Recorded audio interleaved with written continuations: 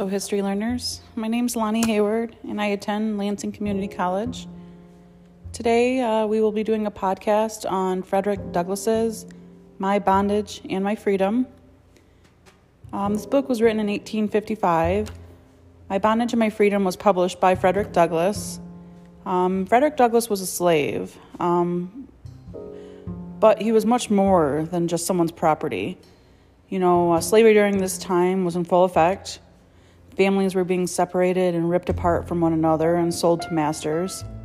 Just thinking about, it's really hard to think about going back and, what all these individuals went through emotionally, mentally, physically. I honestly just can't wrap my head around it. I've talked to some friends and family members while doing my research and reading this book throughout the semester, and asking them questions and getting some feedback from them.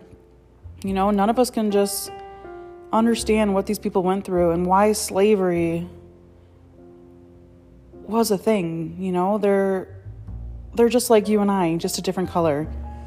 And unfortunately, racism is still a thing today, even though it's 2021. You'd think we'd be over it by now, but we're not. And that is something I hope down the road, when I have kids, hopefully their kids, hopefully racism will no longer be a thing and we can all be created equally as one.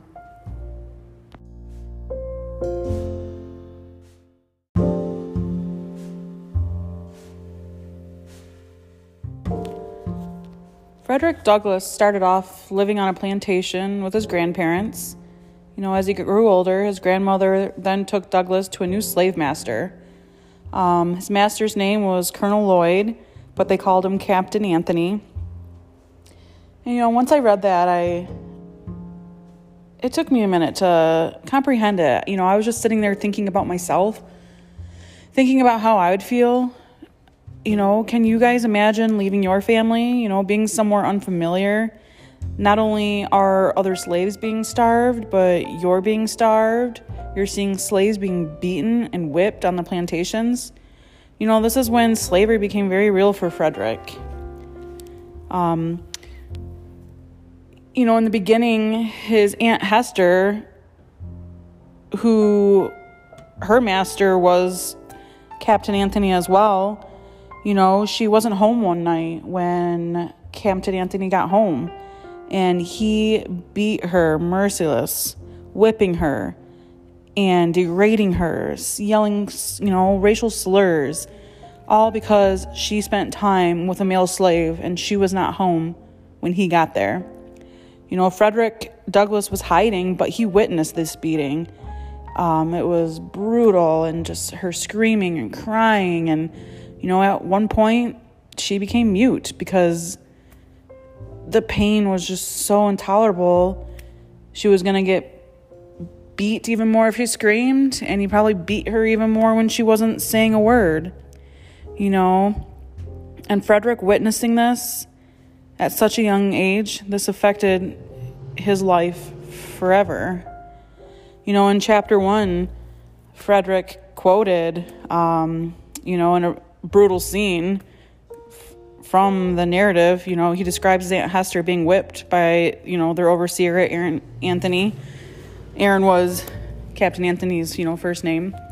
And he quoted, "It was the bloodstained gate, the entrance to the hell of slavery through which I was about to pass." He was just a young kid, but he realized, that's going to be him soon. He's going to be the one that's going to get beaten and treated this way. And that really stuck with Frederick for the rest of his life.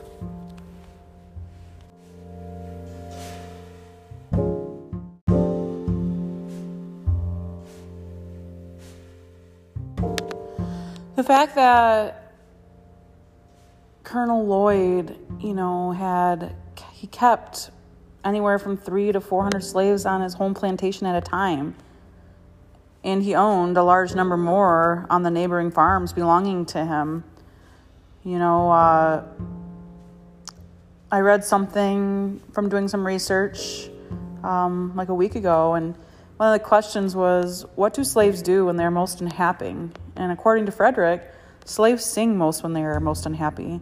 The songs of the slave represent the sorrows of their heart, and he's relieved by them, only as an aching heart is relieved by its tears. That really touched my heart, just thinking, that was their way of blocking out mental, emotional, and physical abuse. They weren't able to see their loved ones, their significant others. They were ripped apart, and singing to them is what helped them heal for the time being until they were whipped again and tormented and starved, And just the thought of that brings tears to my eyes, and it really breaks my heart.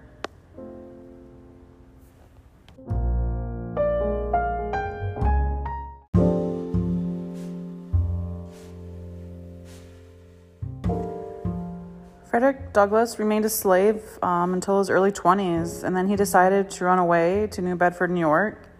He married a woman named Anna and lived out the rest of his life as a traveling abolitionist and an editor and an author until 1895, when he passed away.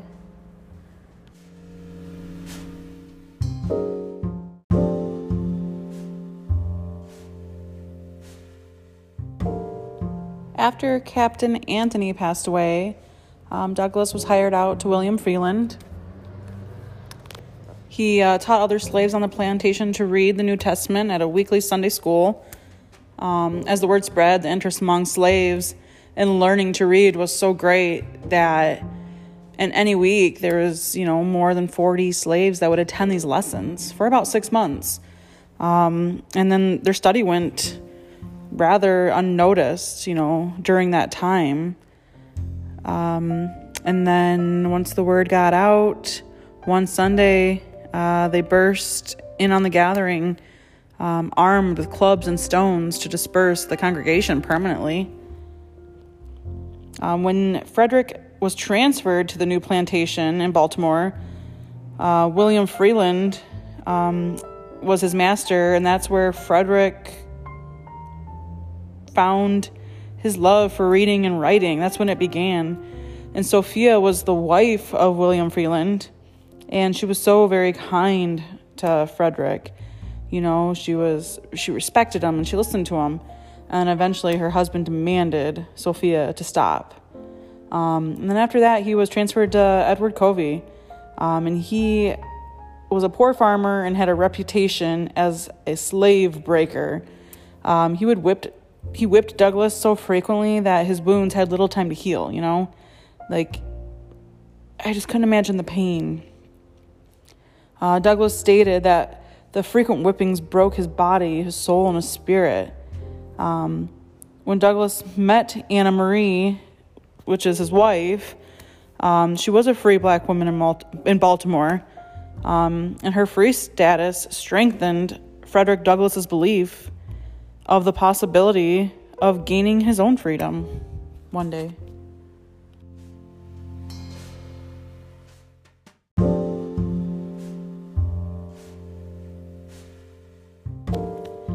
In chapter 11, Frederick Douglass said, he quoted, "I saw in every white man an enemy, and in almost every colored man cause for distrust."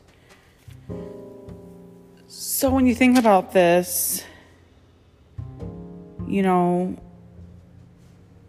Frederick was good with his words. He knew how to speak. He knew how to say what he felt and put in words how other people felt too.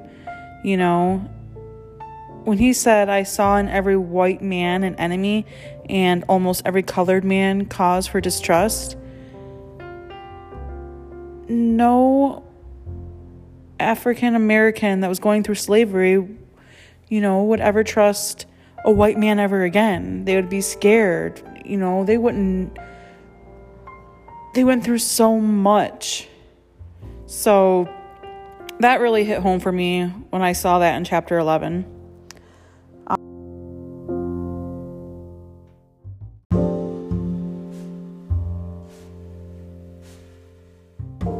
And then when Frederick Douglass was still under Master Hugh, Frederick was going to Father Lawson. He was going to church. And Master Hugh threatened to whip Frederick Douglass if he ever went there again. But Father Lawson really inspired Frederick Douglass. He was there for him and he listened to him. And, he told him the advice and the suggestions of Uncle Lawson were not without their influence upon my character and destiny. He threw my thoughts into a channel from which they have never entirely diverged. He fanned my already intense love of knowledge into flame by assuring me that I was to be a useful man in the world. That was important for him to hear that he was useful, that he was going to do well. He just wasn't a servant. He wasn't just a slave. He was more than that. Like I mentioned in the beginning of my podcast. He goes, when I would say to him, how can these things be and what can I do? He would simply reply, trust in the Lord. When Frederick would say, when I told him that I was a slave and a slave for life, he said, the Lord can make you free, my dear. All things are possible with him. Only have faith in God. Ask and you shall be given. That's powerful right there. That's the love of faith and religion and someone that's wholeheartedly there for you and has faith in you and knows that you are smart and you will succeed. And this is what helped him go on into adult life and become the person that he was. The author, the writer, the traveler, the amazing abolitionist that he was. He was there for so many people. He helped so many people. And for that, this book was truly inspiring to me. I shed many tears. I got the goosebumps. It was hard to read many parts of this book. Just picturing and feeling what him and so many others went through. And for that, I'm very thankful that I took this history class this semester. It was very knowledgeable, and I learned a lot of things that, I would have never looked up before or been interested in before, or just reading in general. So for that, I'm very thankful that I was able to read this book, and I hope this podcast will catch the attention of many others.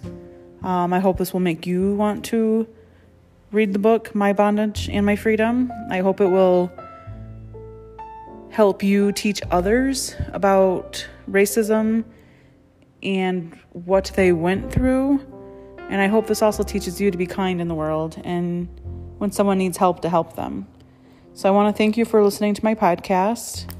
I hope you all enjoyed it. And please go read this book because it's very inspirational and very educational. So again, thank you for listening. And if you have any feedback, I would love to hear that too. So thank you very much. Have a good day.